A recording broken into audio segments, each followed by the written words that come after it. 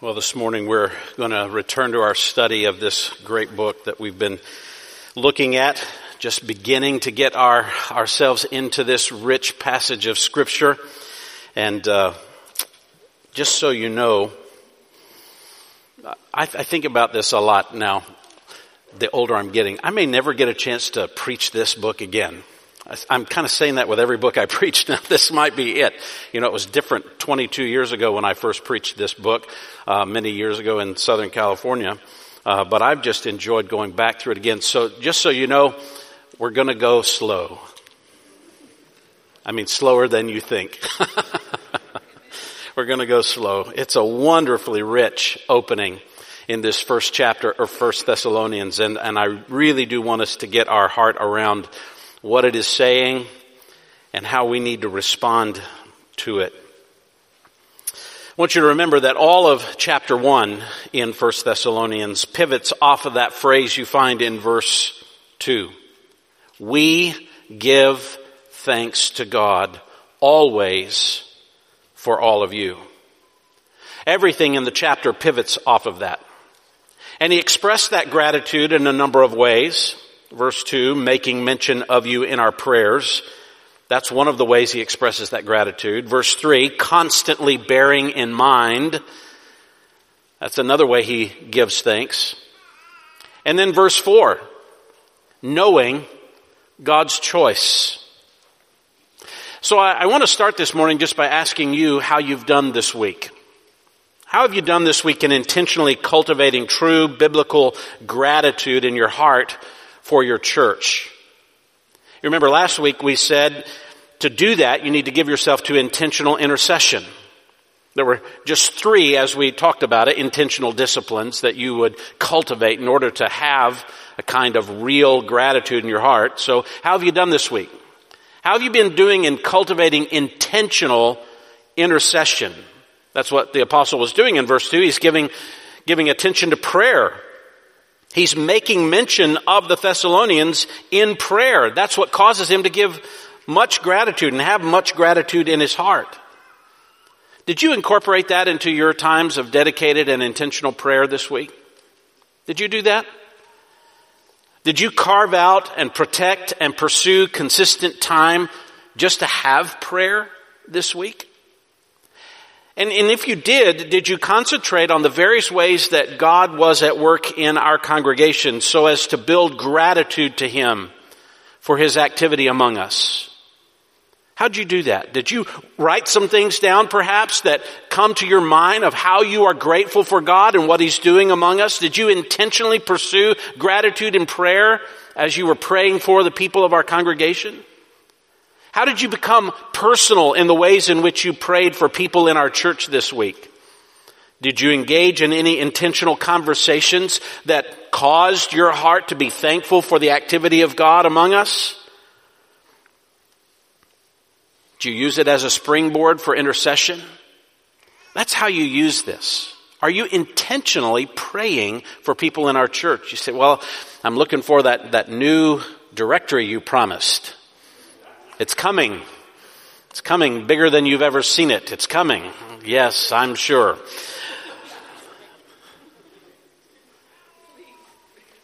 I don't want to comment anymore on that.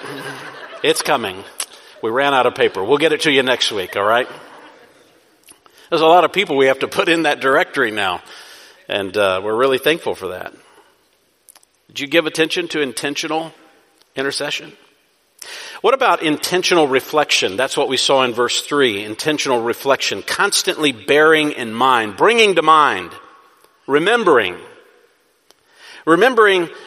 specific things. And you see it in verse 3, the work of faith, the labor of love, the steadfastness of hope in our Lord Jesus Christ. As I thought about that over the week, and I mentioned to you that I was going to have a conversation with someone about what God was doing in our church, and I did, and I zeroed in on this verse, and I said, I really do see this in our congregation. I see people making decisions based on what they believe about Christ.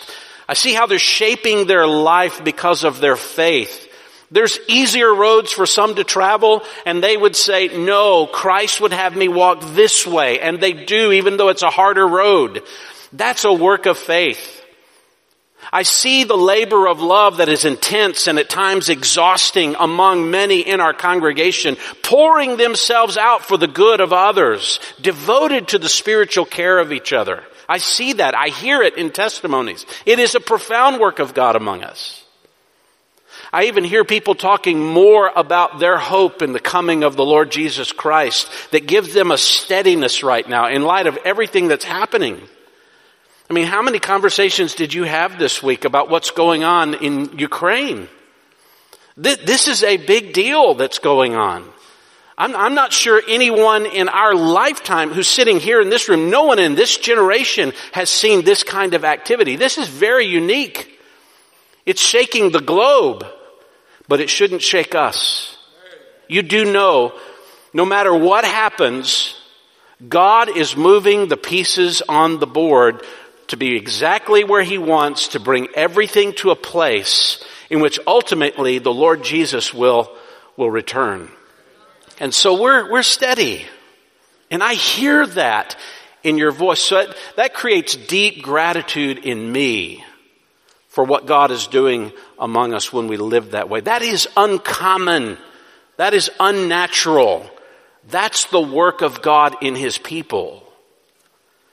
Did you bring up actions like that in your mind as you've engaged with people? Have you been engaging in the kind of fellowship to where you would hear those activities of faith and devotion that shows itself in exhausting labors? Have you been listening to people root and ground their heart? Have you been sharing that kind of stuff so as to encourage others? Have you been looking for it and praying for it? That's an intentional kind of reflection. And listen, the more we pray for each other this way, the more we reflect on these kinds of spiritual truths, the deeper, the higher, the broader our gratitude for the congregation will be. Well, this morning I want to turn to the third intentional discipline that would create and grow a constant gratitude in our heart for our church, and that is intentional comprehension. Intentional comprehension. It starts in verse 4, and it actually will go to the end of the chapter in verse 10.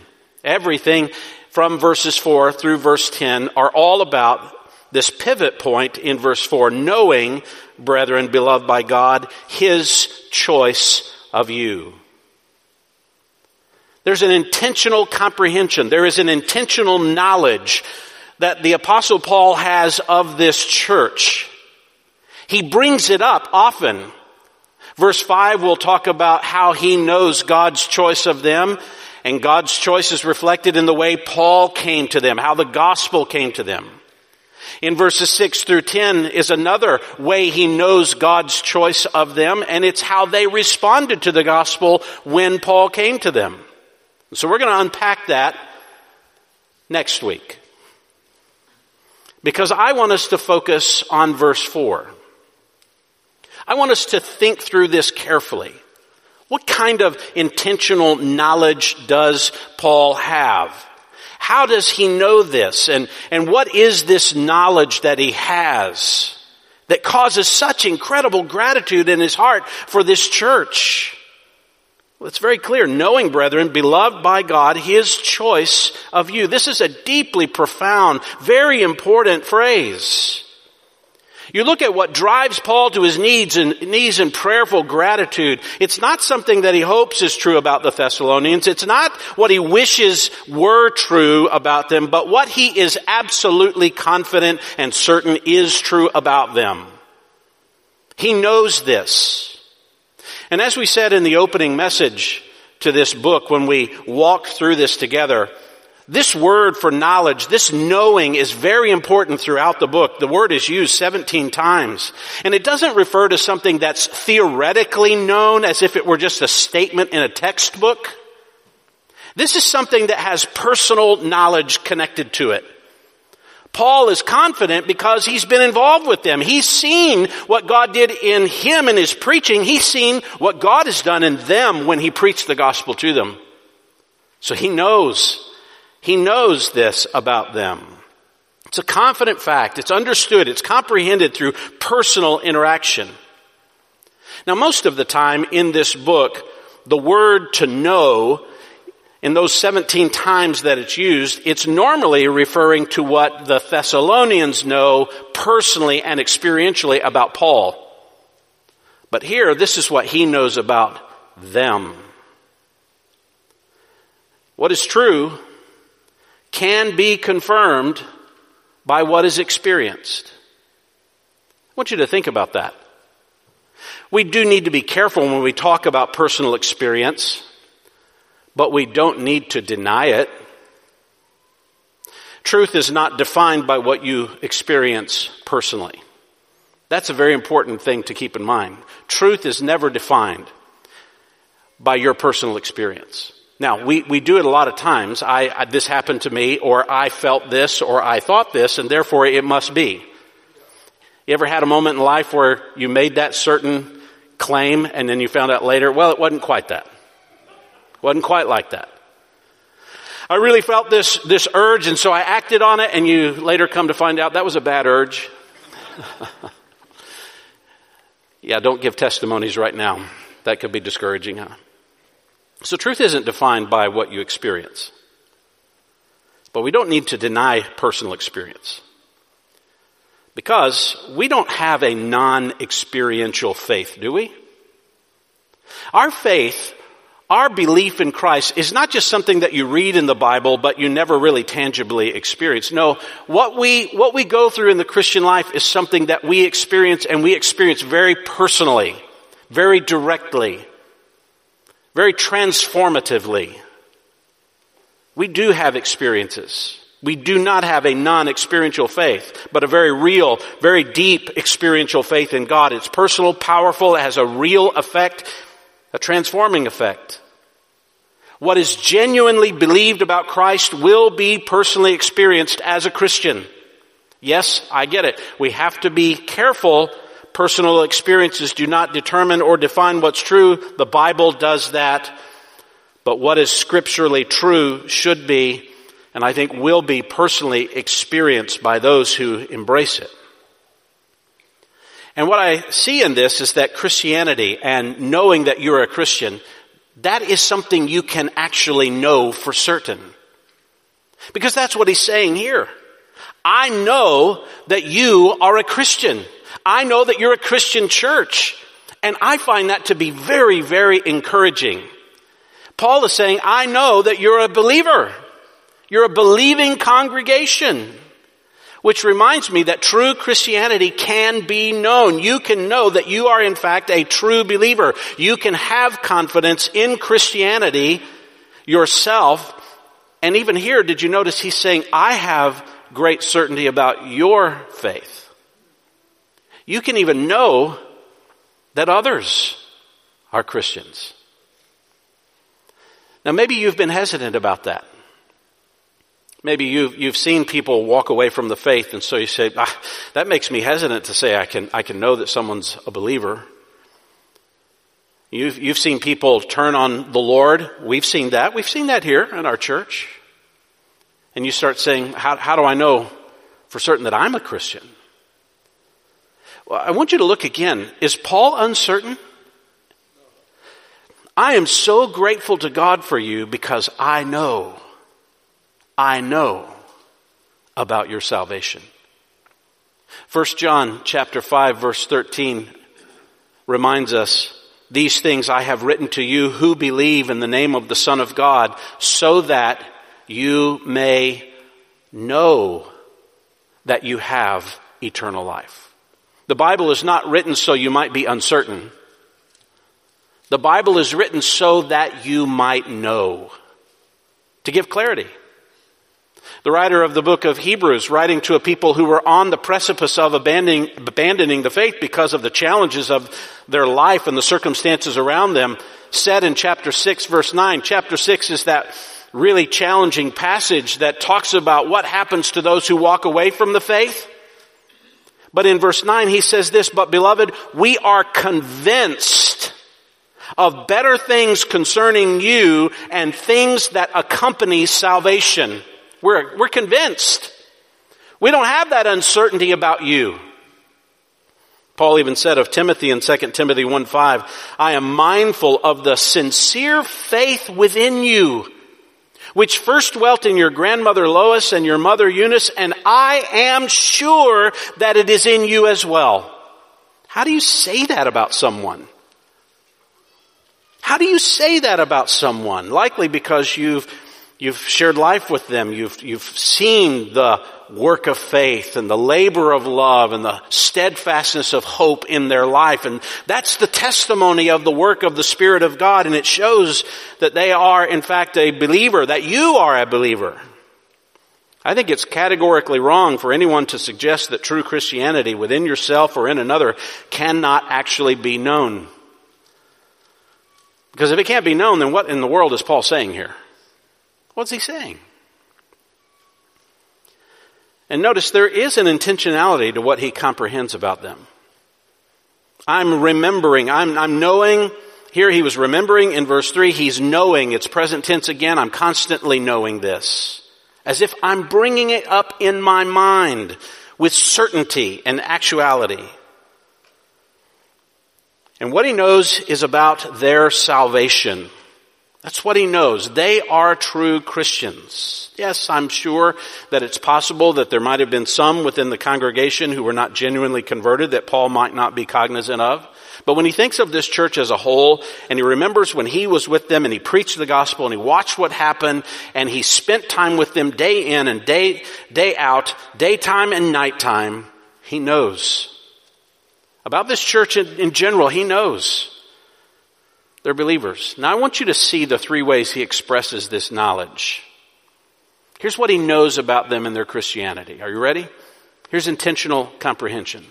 First, he knows that you are a family in God. You are a family in God. I want you to see that in verse 4. You knowing, and then he just uses this little word, brethren. Brethren. Pause on that just for a moment. You say, well, okay, we're going way too slow here. No, I want you to pause on that. He uses this term to refer to the Thessalonians 19 times in this letter. Now, I know if you've read the Bible before, you're going to come back to me and say, well, Paul uses this word all the time. This is so common. But it's actually more intense in this letter than any other letter that he's ever written. What is unique here in this letter is that in proportion to the number of verses in this book, in comparison with the number of verses in other books that Paul has written, this is the highest concentration of times that Paul ever uses this term brethren.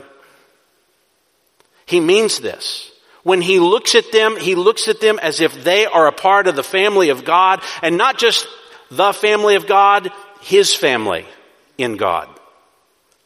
We are brethren, he says. Now, I know that word gets thrown around a lot, so much that sometimes it feels meaningless. Like when I was a kid growing up in the church, the only person we ever called brother was the pastor. Brother Jim, Brother David, those were some of my pastors. Unless you had a doctorate, then you never called him brother. I guess once you get a doctorate, you're not a brother anymore, something like that. But we never called each other brother. We never called each other brother or sister. We just called the preacher's brother. I don't know why. Maybe it was some kind of word of respect. But this is the common word, isn't it? For who we are in Christ. But I want you to think about what this word means in the fullest biblical sense here. To whom does he say this? Well, keep in mind, this church in the northeastern corner of what is modern Greece today was primarily Greek, not Jewish. And Paul is Jewish. This is not brethren in any kind of ethnic terminology, is it? He doesn't look at them and say, because you're Jewish people together with me, you're my brothers. No. There's no natural kinship that's being referred to here. This is not mere friendship. We can use that term sometimes that way. He doesn't use this of people outside of the faith with whom he shares maybe some strong acquaintance or friendship. It's not how he uses this word. He's calling fellow Christians brethren. And I want you to note, he's not just calling the men brethren. It's the whole church. The whole church. Why doesn't he say brothers or sisters? You might have a version of the Bible that translates that brothers and sisters, because it's trying to even out the gender here and say, no, this refers to everybody, and it's kind of common in our era to do that. But you miss something. You miss something if you do that. That's not the term. He didn't just use a term that is kind of gender neutral. He uses a term that does have masculinity to it. He calls them brothers, brethren. Why? What makes us all brethren? Well, you say, well, it is a family term. Yes, but think about this more carefully. This is similar to what we looked at recently when we considered why it is that we approach God in prayer by calling on Him as our Father. You remember that? Just recently as we were going through Matthew chapter 6, and He teaches us to pray, our Father who is in heaven. How can we call God our Father? Why do we call God our Father? It's because we were all created in His image. There's something about Him that we bear His image, unlike anything else in the world, anything else in the universe. Only humanity bears the image of God. In fact, salvation is all about bringing you back into the image of God where sin has marred that image. And the fullest image of God is the person of Jesus Christ, right? He is the fullest display of the image of God, and we are being conformed in our salvation to His image. And what is the great title that we often use, and the Bible often used to speak of Jesus? He is the Son of God. And more than anyone else, He appealed to God as Father because He bears the image of God perfectly. We bear His image, so we are His children. Or as we said when we were studying this together, the real term that the Bible uses to describe the children of God is the sons of God. The sons of God. We are all the sons of God. Not just the men. Everyone. We're all the sons of God. Why? Because sonship in the Bible speaks of a privileged position that you have. As if you were the firstborn son and you're going to get all of the inheritance belonging to the Father. That's true of everyone who is in Christ, regardless of gender. It's a term that speaks of position. So if we're the sons of God, what does that make us in relationship to each other? Brethren. Because we all share that privileged position as the sons of God. Therefore, we have that privileged position as firstborn sons. That's how He looks at us. As if the fullness of His inheritance belongs to all of us. And we should look at each other as if we bear that image of God that makes us His sons, that privileged position, that privileged promise of the inheritance. We're family. That's who we are. We are family. We are God's children. We're His sons. That makes us all brethren together. Do you actually look at each other and think in those kinds of theologically rich ways about each other? Or do you just kind of think about each other in terms of just common relationship, which can get a bit frustrating at times? Because no one really lives up to the expectations that we have of them. We enjoy people more at more times, sometimes more at one time than another. We understand all that. But we look at each other, we refer to each other as the people of God, the children of God, the sons of God. We're brethren together. I think when Paul says this and uses this term, it's loaded with saving purpose here. It's rich with biblical meaning. We're not just the family of God, though. Notice also, He knows that you are loved by God. Do you see that? Knowing, brethren, sons of God, you are beloved by God. Beloved by God. Now, it might be easy to look at this word and say, well, to be loved by God, well, everybody's loved by God. Doesn't God love the world? John 3:16, for God so loved what? The world. The world. Who's in the world? Well, you are. Everybody is. God loved the world. That's not how He uses this word, though. This isn't referring to everyone in the world. You say, well, how do you know that? Because he's talking about those who are believers in Christ. So yes, there is a sense in which love can be shown to all the world, and there is an aspect of love that God has for the world. But it's also true that there is a particular love that he reserves for those who are his in salvation. For example, in 2 Thessalonians 2:16, you read this statement, "Now may our Lord Jesus Christ himself and God our Father," listen to this, "who has loved us and given us eternal comfort and good hope by grace." All of those words refer to those who are loved by God in a saving way, who experience the salvation of God. There is a unique expression of the love of God towards those who are in Christ. And we all understand that kind of particular love, loyal love, reserved love, love of intimate choice. You don't love everyone like you love your spouse, do you? You better not. You better not.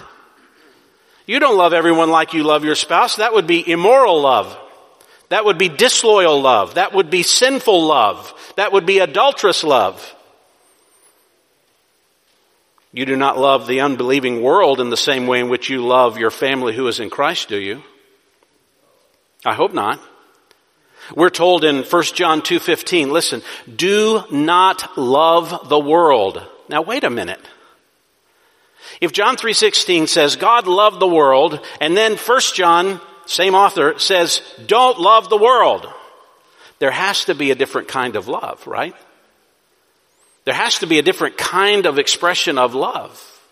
Do not love the world, nor the things in the world. If anyone loves the world, the love of the Father is not in him. We are not to have a loyal kind of devoted love for the world that is actually reserved for the love we are called to have for God. There's a difference. When Paul says to them, you are the beloved of God, he actually uses this in a tense in the Greek language to say, you have always been loved by God and you continue to be loved by God even up to this very moment. It has always been true in God that he has loved you in this saving way, and it remains true to this very moment. And he even says, I know it. I know that you are beloved by God. Listen to John again in 1 John 3:1. See how great a love the Father has bestowed on us that we would be called the children of God. Now, that's a particular love, isn't it? That's a certain kind of love that he would call us his very own children. And such we are. For this reason, the world does not know us because it doesn't know him. 1 John 4:10. And this is love. Not that we loved God, but that he loved us and sent his Son to be the propitiation for our sins. 1 John 4:19, you know this one well, I'm sure. You've at least heard it. We love because he, what? First loved us. Why do you love? Why do you love God with loyal love? Because he loved you with loyal love first. Why do you love each other with that particular kind of Christian love as brethren? Because God set his love on you first. If he didn't do that, I would never love. I never would. Inherent in me is to love me, is to be loyal to me, is to make you subservient to my desires to be loved most. It's in all of us. We all love ourselves to some degree or another. Even those who are really upset with themselves, they love themselves. They're so upset with themselves because they really love themselves so much and they're not getting what they want. Right? Because we inherently love ourselves. That's the fundamental problem of why we're not Christians. It's because we love ourselves preeminently. And if God had not loved us first, we would have stayed in that kind of damning self-love. You need to be liberated from loving yourself. Do you know that? You need to be liberated from loving yourself. And you are, because God calls you His beloved.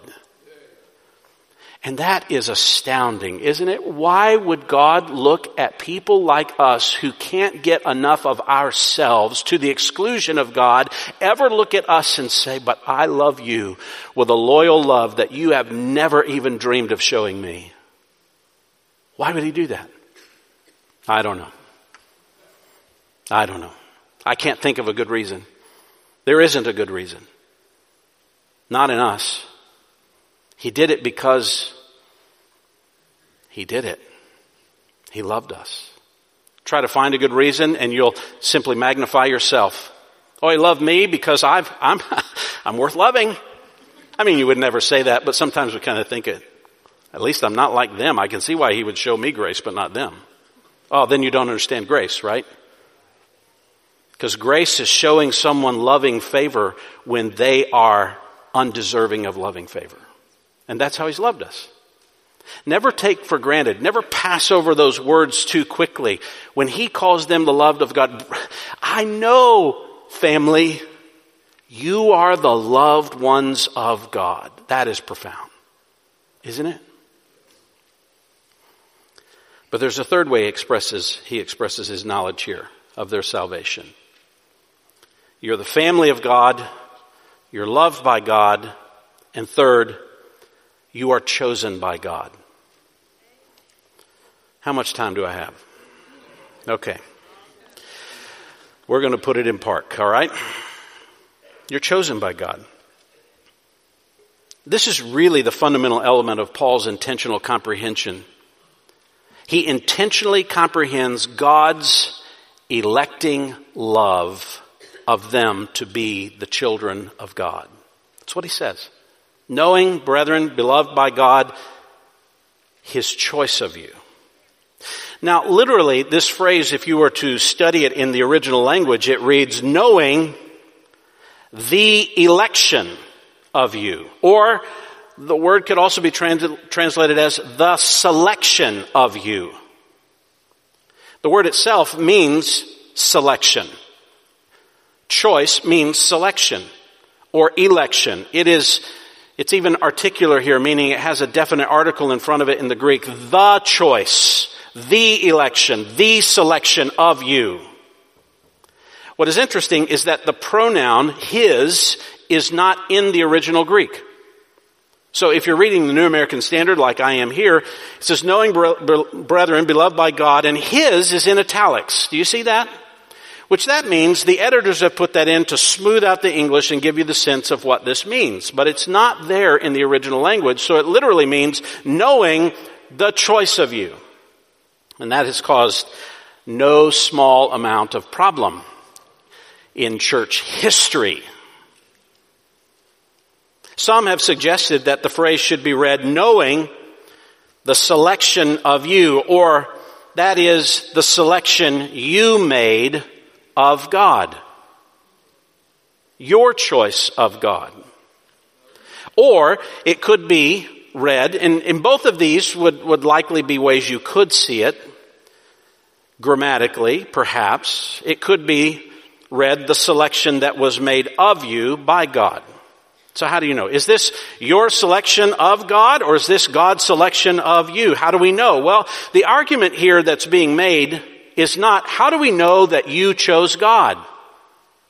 That's not what he's talking about here. That's not the emphasis here. You are the ones He made the family of God. You are the ones He set His love on and has always loved and continues to love. So it would not make sense even in this section just to say, I know that He set His love on you. He made you the family because I know your choice of Him. You see why I think it could make sense? Well, then that would mean that your salvation is built purely and solely on you. He loves you because of what you have done. You have become the family of God because of what you have done. In fact, no English translation translates that phrase that way. Meaning those who translate the Bible for a living don't see this as you choosing God, but of God choosing you. Furthermore, when you look at the usage of this very word that's used for choice, it becomes even clearer. Paul uses the term 5 times in the New Testament. And if you examine all 5 of the occurrences, they all refer to God's choice, not the choice that someone else made of him. You look in Romans 9, verse 11, chapter 11, verse 5, verse 7, verse 28, and here, and all of these uses seem to indicate that it is God's choice of you. Romans 11:5, in the same way then, there has also come to be at the present time a remnant, talking about Israel, there is a remnant according to God's gracious choice. God is the chooser, even in regard to Israel and their eventual and ultimate salvation. Romans 11:28, from the standpoint of the gospel, they, Israel as a nation, are enemies for your sake. But from the standpoint of God's choice, there it's very clear, of God's selection, they, Israel, are beloved. They're loved for the sake of the fathers. Peter is the only other person to use this particular word, 2 Peter chapter 1, verse 10. Therefore, brethren, be all the more diligent to make certain about his calling and choosing you. So all the other references that use this word, they don't talk about our choosing God. They talk about God's choosing us. And so it likely is here that way too. Well, that brings up a sticky subject, doesn't it? That brings up a hard subject. Does God choose people to salvation, or do people choose God unto salvation? Well, I would say the biblical answer to that question is yes. Does that help you? It's yes. Do people make a choice to follow God? Oh yes, real choices. You did. If you're a Christian, you likely prayed and called on God to have mercy on you. You turned away from your sin. You walked away from sin. You said, I don't want to live in this any longer. I don't want to follow my sinful self any longer. I want to follow Christ. And you turned to him. Yes, people choose to follow Christ. The real question that we struggle with at times is, does God choose who will follow Christ? Does God choose? Careful theologians will all affirm that real choices of human will are always involved in salvation. People do come to Christ willingly. They exercise their will. They don't come to Jesus unwillingly. No one comes to Christ forced against their will. They come willingly. But God exercises his choice also. He chooses. And that's the real question. Does God choose people to be saved? And if so, is that before they choose him? After? Because of? I want to address that this morning. I don't know if I've ever fully addressed that, and I can't do it in all of the time that's remaining here, but I'm going to do it in probably a more direct way and full way than perhaps I have in the past. I simply want to look at what does the Bible say. All right? So I'm not interested in, is Brett that label? Is Brett that label? Now you can walk out of here and you can say, oh, I know what label he is. I really don't care. I really want to know, what does the Scripture tell us? What does it say? Because I'm not accountable to anybody's understanding of a label. I'm accountable to what does the Bible say. And when I want to understand the Bible, I have to understand it on its terms. Now listen, if it leads me to a place of tension and it doesn't relieve the tension, I can't come up with some other way to read it that makes me feel better about it. I've got to read it and let it lead me where it does. And then I'm given a real decision in front of me. Will I take that at what it says, tension and all, and embrace it? Or what am I going to do with it? And listen, I'm not going to pretend, this is easy. This is easy. Anybody who doesn't come down on the position I take, they just don't understand theology. They're kind of a theological blockhead. I don't think that. Christians have been discussing this for a very long time. So what I want to do is just address what the Bible says about this. So I can't get into every single detail, but we'll look at some of this. The word for choice that's used here is not the only word in the New Testament that can be translated as chose or election or elect.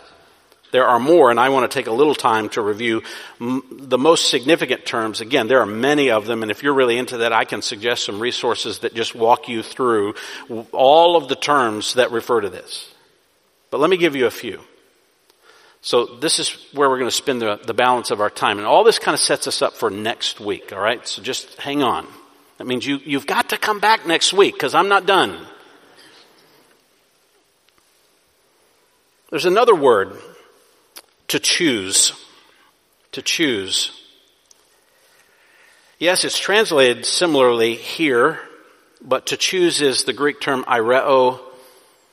Aireo, it's used 3 times in the New Testament, meaning to choose. 2 times, it refers to people making specific choices between what they will and will not do. For example, in Philippians 1:22, Paul says, "If I'm to live on in the flesh, this will mean fruitful labor for me, for I do not know which to choose." So there's 2 choices in front of him. Which should I pick? To stay or to be with the Lord? To be with the Lord, to stay with you. I don't know which to choose. And there he puts it in front of us like he's got a real choice, doesn't he? So this word choose means a real legitimate choice. Hebrews 11:25 talks about Moses choosing rather to endure ill treatment with the people of God rather than to enjoy the passing pleasures of sin. So he had a choice in front of him. Sin or struggling through trusting in God and living for God. It was a choice, and he chose to follow God. Neither of those verses has to do with choices made to become a Christian, though. This word, aireo, is used one other time. I want you to turn to it because it's not that far over. Just go to the right to 2 Thessalonians. 2 Thessalonians chapter 2. Look at verse 13. This one does have to do with salvation.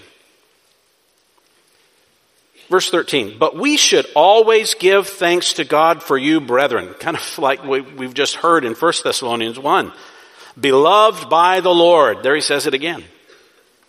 Because, what does it say? "God has chosen you from the beginning for" what? Salvation. "Through sanctification by the Spirit and faith in the truth." That is one of the most loaded verses about salvation you'll ever read, isn't it? I mean, it's just full of theological power.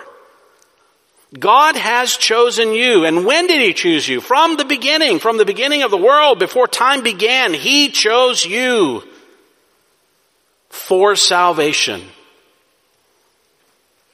And when he chose you for salvation, he made that choice that you would come through sanctification that comes by the Spirit and faith in the truth. So yes, it includes faith, it includes belief, it includes the truth of the Scripture, but it's the work of the Spirit to make you holy, and it is also God's choice.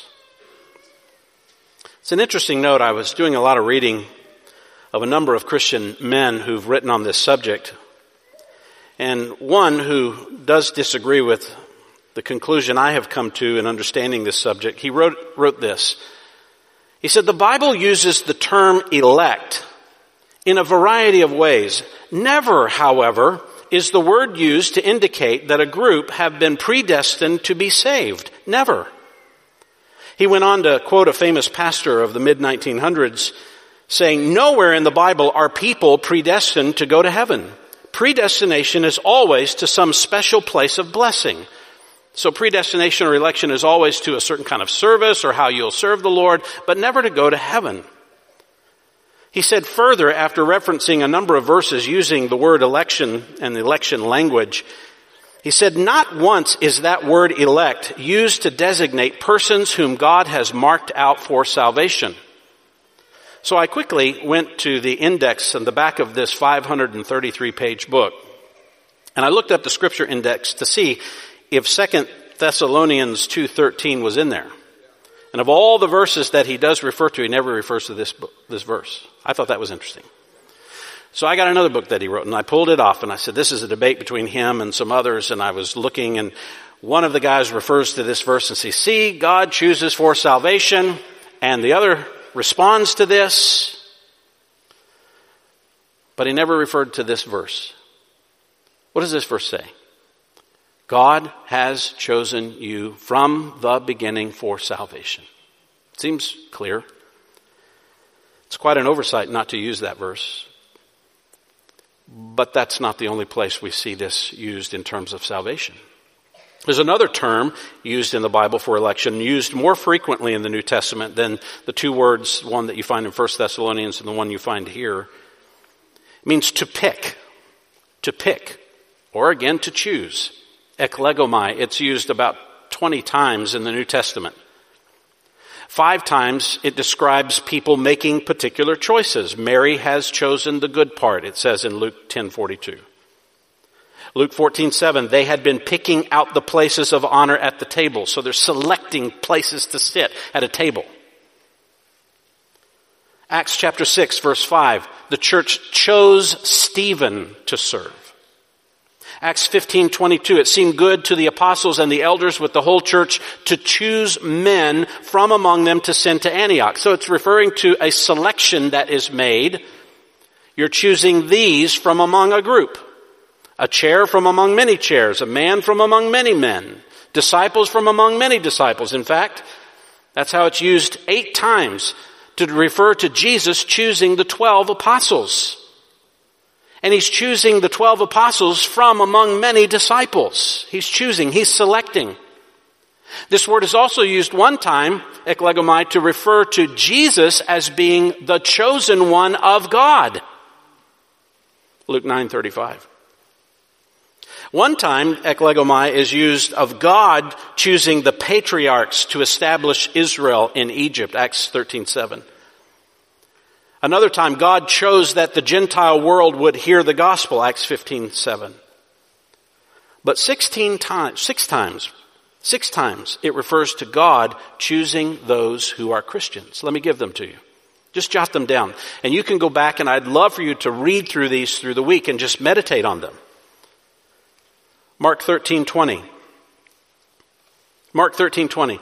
Unless the Lord had shortened those days, no life would have been saved, but for the sake of the elect, whom he chose. He shortened the days. So there is a group of people called the elect whom God chose. They're elect because God chose them, not because they chose God. That's what makes them elect. 1 Corinthians 21:27 and 28. 1 Corinthians 1:27 and 28. Listen, but God has chosen the foolish things of the world. And he's talking about people who don't have erudite understanding, the foolish people, the uneducated of the world. He's chosen the foolish things of the world to shame the wise. And God has chosen, it's mentioned again, the weak things of the world to shame the things which are strong. And the base things of the world to despise. God has chosen, a third time, the things that are not, so that he may nullify the things that are. He's chosen them for what? For salvation. The very people you think can't have the wisdom of God, God has chosen them to bear it in salvation. Who has chosen? God has. Ephesians 1 verse 4. Just as he chose us in him before the foundation of the world, that we would be holy and blameless before him. And it goes on in verse 5 to say, in love he predestined us to adoption as sons.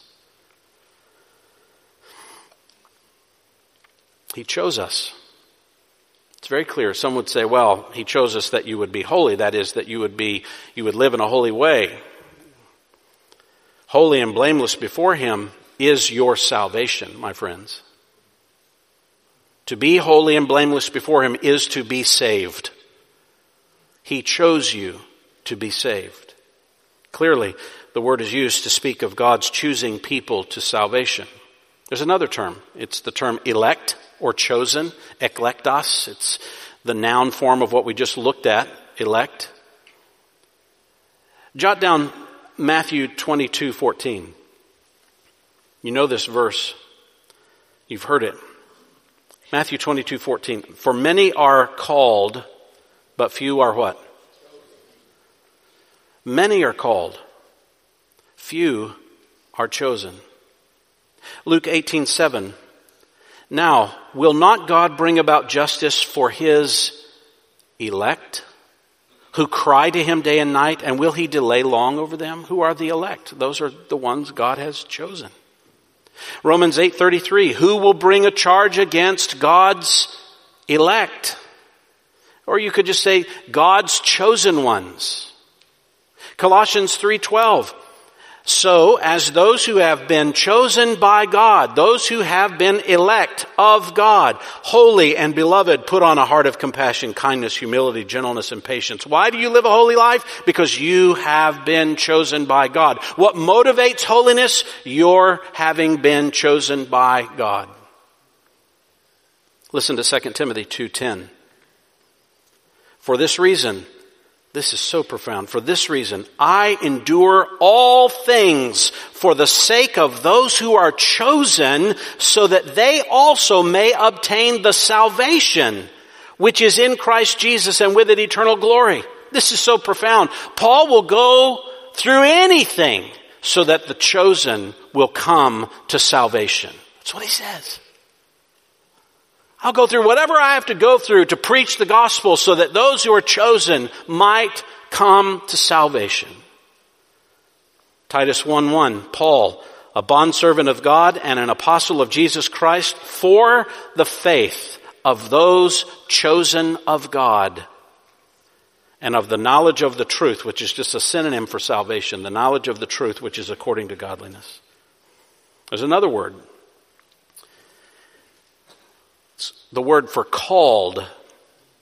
The word for called. You say, well, we just heard that many are called. Yes, it's used that way in a general sense there, but there's another way in which this word called, klesis, is used in the New Testament. Jot down 1 Corinthians 1:2. To the church of God, which is at Corinth, to those who have been sanctified in Christ Jesus. Listen to this. Saints by calling. Why are you a saint? Because you have been called. By whom? God. Jude 1. Jude, a bondservant of Jesus Christ and brother of James, to those who are the called. Who's he referring to? Christians. You're the called. Well, what about that other word out there that we love to, the Presbyterians use all the time? Let's talk about it. Predestined. It's the word prohorizo. Horizo means to determine or to mark out. It's like horizo means, we get the English word horizon. Put pro on the beginning of that and it means to mark out a horizon or a destination ahead of time. Prohorizo. Predestined. Pre-mark. Mark out ahead of time. There are actions that are predestined by God. Acts 4:28. God has caused things to happen so that whatever your hand and your purpose predestined to occur, it occurred. Gospel wisdom that is applied to Christians is predestined. 1 Corinthians 2:7, we speak God's wisdom in a mystery, the hidden wisdom which God predestined before the ages to our glory. He predestined saving wisdom to our glory. But people are predestined also. Listen to Romans 8. For those whom he foreknew, and you say, oh, there's a word. Yeah, hold on to that one, all right? We're coming. For those whom he foreknew, he also predestined. And what did he predestine? He predetermined that they would be conformed to the image of his Son, which means salvation, doesn't it? That's what that means. You were predestined, and who was predestined? Whoever is foreknown is predestined. It's important that you see that. All who are foreknown are also predestined. And if you trace that out throughout the rest of it, it becomes very interesting. He predestined to become conformed to the image of his Son, so that he would be the firstborn among many brethren, and these whom he predestined, he also called. Who did he call? Everyone who was predestined. And who's predestined? Everyone who was foreknown. So everyone foreknown was also called. That's what it says. And these whom he called, he also justified. So who's justified? Everybody who's called and predestined and foreknown. Everyone foreknown is also justified. And these whom he justified, he also glorified. So who's glorified? Everyone justified, everyone called, everyone predestined, everyone foreknown. Everyone foreknown is also glorified. Everyone who is foreknown is glorified. You say, wait a minute, that's confusing me. Because he knows everything about everyone, including those who aren't going to be glorified. So what does that mean? Well, hold on. I'm not there yet. I'm getting there. But he did predestine people, right? Ephesians 1:5, he predestined us to adoption as sons. Again, all of us, adoption as sons, so that we have the privileged place. The inheritance is ours. We were adopted. That's salvation language. Predestined to be adopted. Ephesians 1:11, a powerful verse. Ephesians 1:11. We have obtained an inheritance. Why have we obtained the inheritance? Having been predestined according to his purpose, who works all things after the counsel of his will. He's working everything after his will, his known will, and he predestined us according to the purpose within that will. Does God predestine people to salvation? The text says he does. Well, what about that word foreknowledge? You say, well, doesn't that mean that God knows in advance what's going to happen? Well, it can refer to things that are known. The Jews knew about Paul ahead of time, it says in Acts 26:5. There was information known before, like how false teachers would twist the scriptures, 2 Peter 3:17. But listen to this. Jesus was actually foreknown. Think about this. Jesus was foreknown. 1 Peter 1:20. He was foreknown before the foundation of the world, but has appeared in these last times for the sake of you. Who was foreknown? Jesus was foreknown. Does that mean God knew what some guy named Jesus would do before time began? No, it's not referring to what Jesus would do. God knew him. That's important because Israel was also foreknown. Not just what they would do, but they as a people were foreknown. Romans 11:2, God has not rejected his people, it's referring to the nation of Israel, whom he foreknew. He's not rejected them. People are ultimately glorified in Christ, are foreknown. We saw that, those whom he foreknew. And you look at the unbreakable chain of redemption there, everyone who is foreknown will be glorified. What does that mean? He didn't just know things that were going to happen. He knew you in salvation. He knew you. It's a knowledge of you before time began. It's a knowledge of you as his child. You are foreknown, not just things that would happen. Because everyone who is foreknown is a Christian.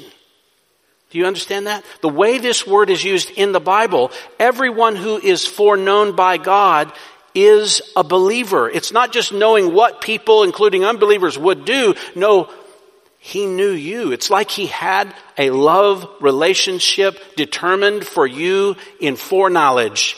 In a relationship, he knew you before time began. That's profound. The noun for foreknowledge is used about Jesus and him giving himself on the cross. This man, Acts 2:23, Acts 2:23, this man delivered over by the predetermined plan and foreknowledge of God.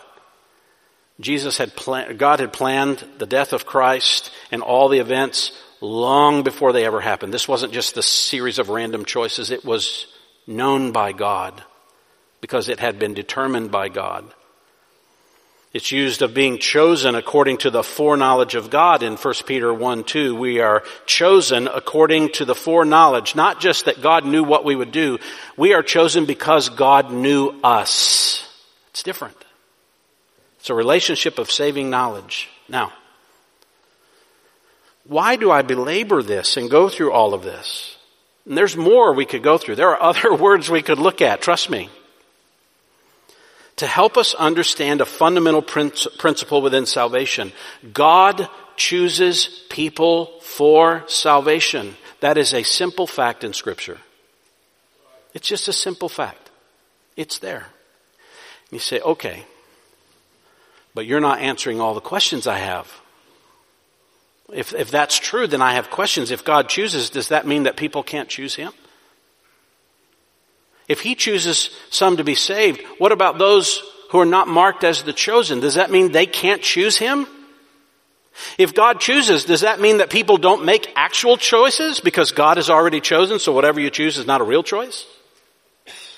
If God chooses, how can anyone be found guilty of sin? And many of you are saying, now, yeah, that's what I want to know. Those kinds of questions. What role does a person having faith play in our salvation if God elects people before the foundation of the world? Why do you have to believe? Why do you have to do anything? It's all chosen and predestined and foreknown.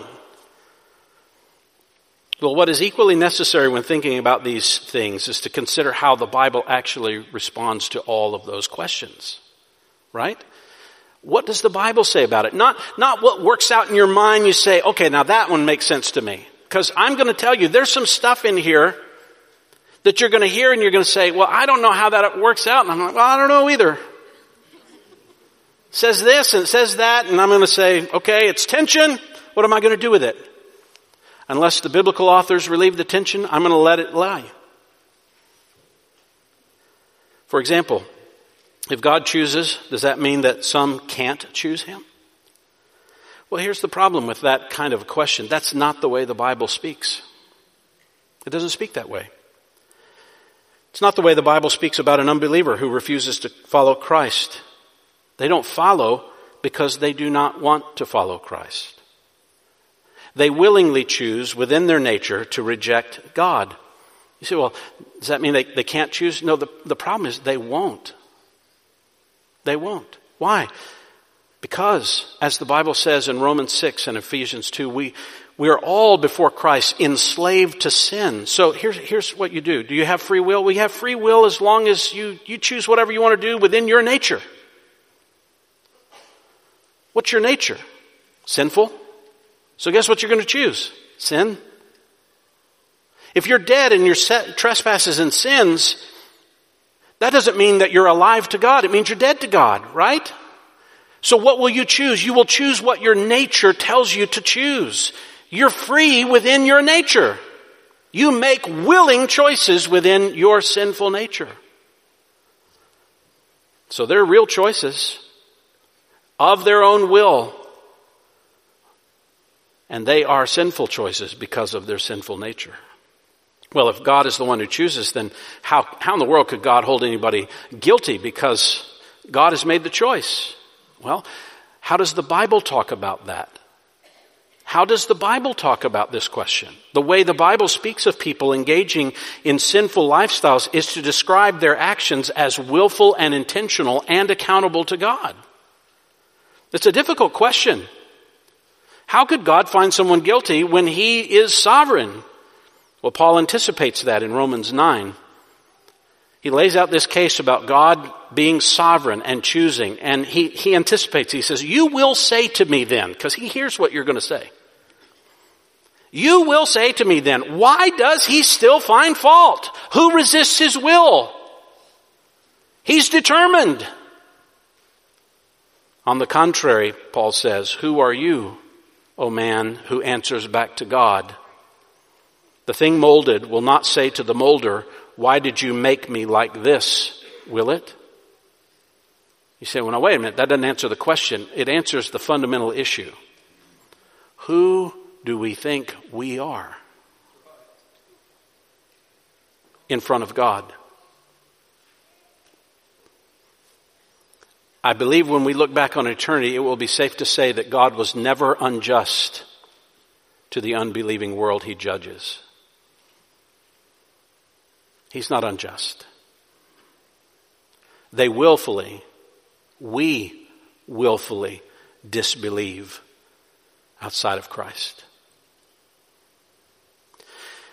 Don't forget, Ephesians 2, you were dead in your trespasses and sins in which you formerly walked according to the course of this world, according to the prince of the power of the air, of the spirit that is now working in the sons of disobedience. Among them we too all formerly lived in the lusts of our flesh, indulging the desires of the flesh and of the mind, and were by nature children of wrath, even as the rest. We're enslaved. This is why God chooses. Do you understand that? If he doesn't choose to show mercy to anyone, all will die in their sin. Because all are dead in sin. That's why Ephesians 2 goes on to say, but God, being rich in mercy, because of his great love with which he loved us, even when we were dead in our transgressions, he made us alive. We did not make ourselves alive. He made us alive together with Christ. By grace you have been saved, and raised us up with him and seated us with him in heavenly places in Christ Jesus. Why? So that in the ages to come he might show the surpassing riches of his grace in kindness toward us in Christ Jesus. Because we were all dead, we were all guilty, we all deserved punishment. And he raised us so that he could say, look, here is the mercy of God. Why doesn't he do that with everyone? I don't know the eternal mind of God and how he comes to that conclusion, but I know that he will not only show the riches of his mercy that will astound us for all eternity, he will also show the justice of his judgment on the willing, unbelieving world. And we will look at it and say, he is just. He is right. You say, but how do I know if I'm chosen? Will you believe? Will you believe? Will you trust in him alone to save you? Will you repent of following yourself as your own God? Will you turn away from the world and turn to God? God has not unveiled to us who the elect are before they believe. But belief and a life of faith in Jesus shows the hand of God, the choice of God. The quest in life is not to try to find out, am I elect so that I can believe? That's not our quest. The quest is, will I believe? Will you turn? Will you embrace Christ? Here's how Jesus put it. Matthew 11. Jesus said, I praise you, Father. This is Matthew 11:25. I praise you, Father, Lord of heaven and earth, that you have hidden these things from the wise and intelligent and have revealed them to infants. Yes, Father, for this way was well-pleasing in your sight. All things have been handed over to me by my Father. And listen to this. No one knows the Son except the Father, nor does anyone know the Father except the Son, and anyone to whom the Son wills to reveal him. God's sovereign, isn't he? Who the Son wills to reveal him. And what's the next thing Jesus says after that? Come to me. You remember that? Who comes to the Son? Only those whom the Son wills to reveal the Father. So come to me, all of you who are weary and heavy laden, and I will give you rest. Here's what you can know for sure. If anyone wants to come to God, anyone desires to come to God and give their life to God and find His mercy, they will find salvation. Anyone who comes to Him will not be turned away. Why do they come? Because He's chosen. So yes, whoever believes in Him should not perish but have everlasting life. Yes. Yes, whoever will call on the name of the Lord will be saved. Amen. Yes. So come. Believe. Turn away from your sin. Peter tells us if you want to make your calling and election sure, you pursue a life of following Christ. You say, well, what does all that have to do with 1 Thessalonians? Knowing, brethren, beloved by God, His choice of you. How did Paul know God's choice of them? You know how he knew? By their choices. What? That's right. He's going to talk about how he preached to them, verse 5, and how they responded to the gospel, and that's how he knows God chose them. You say, well, I didn't think our choices were in. No, our choices don't determine God's election. Our choices reveal God's election. That's why you got to come back next week, all right? That's a good morning to have the Lord's table too. Because what we're saying when we take the elements is, thank you.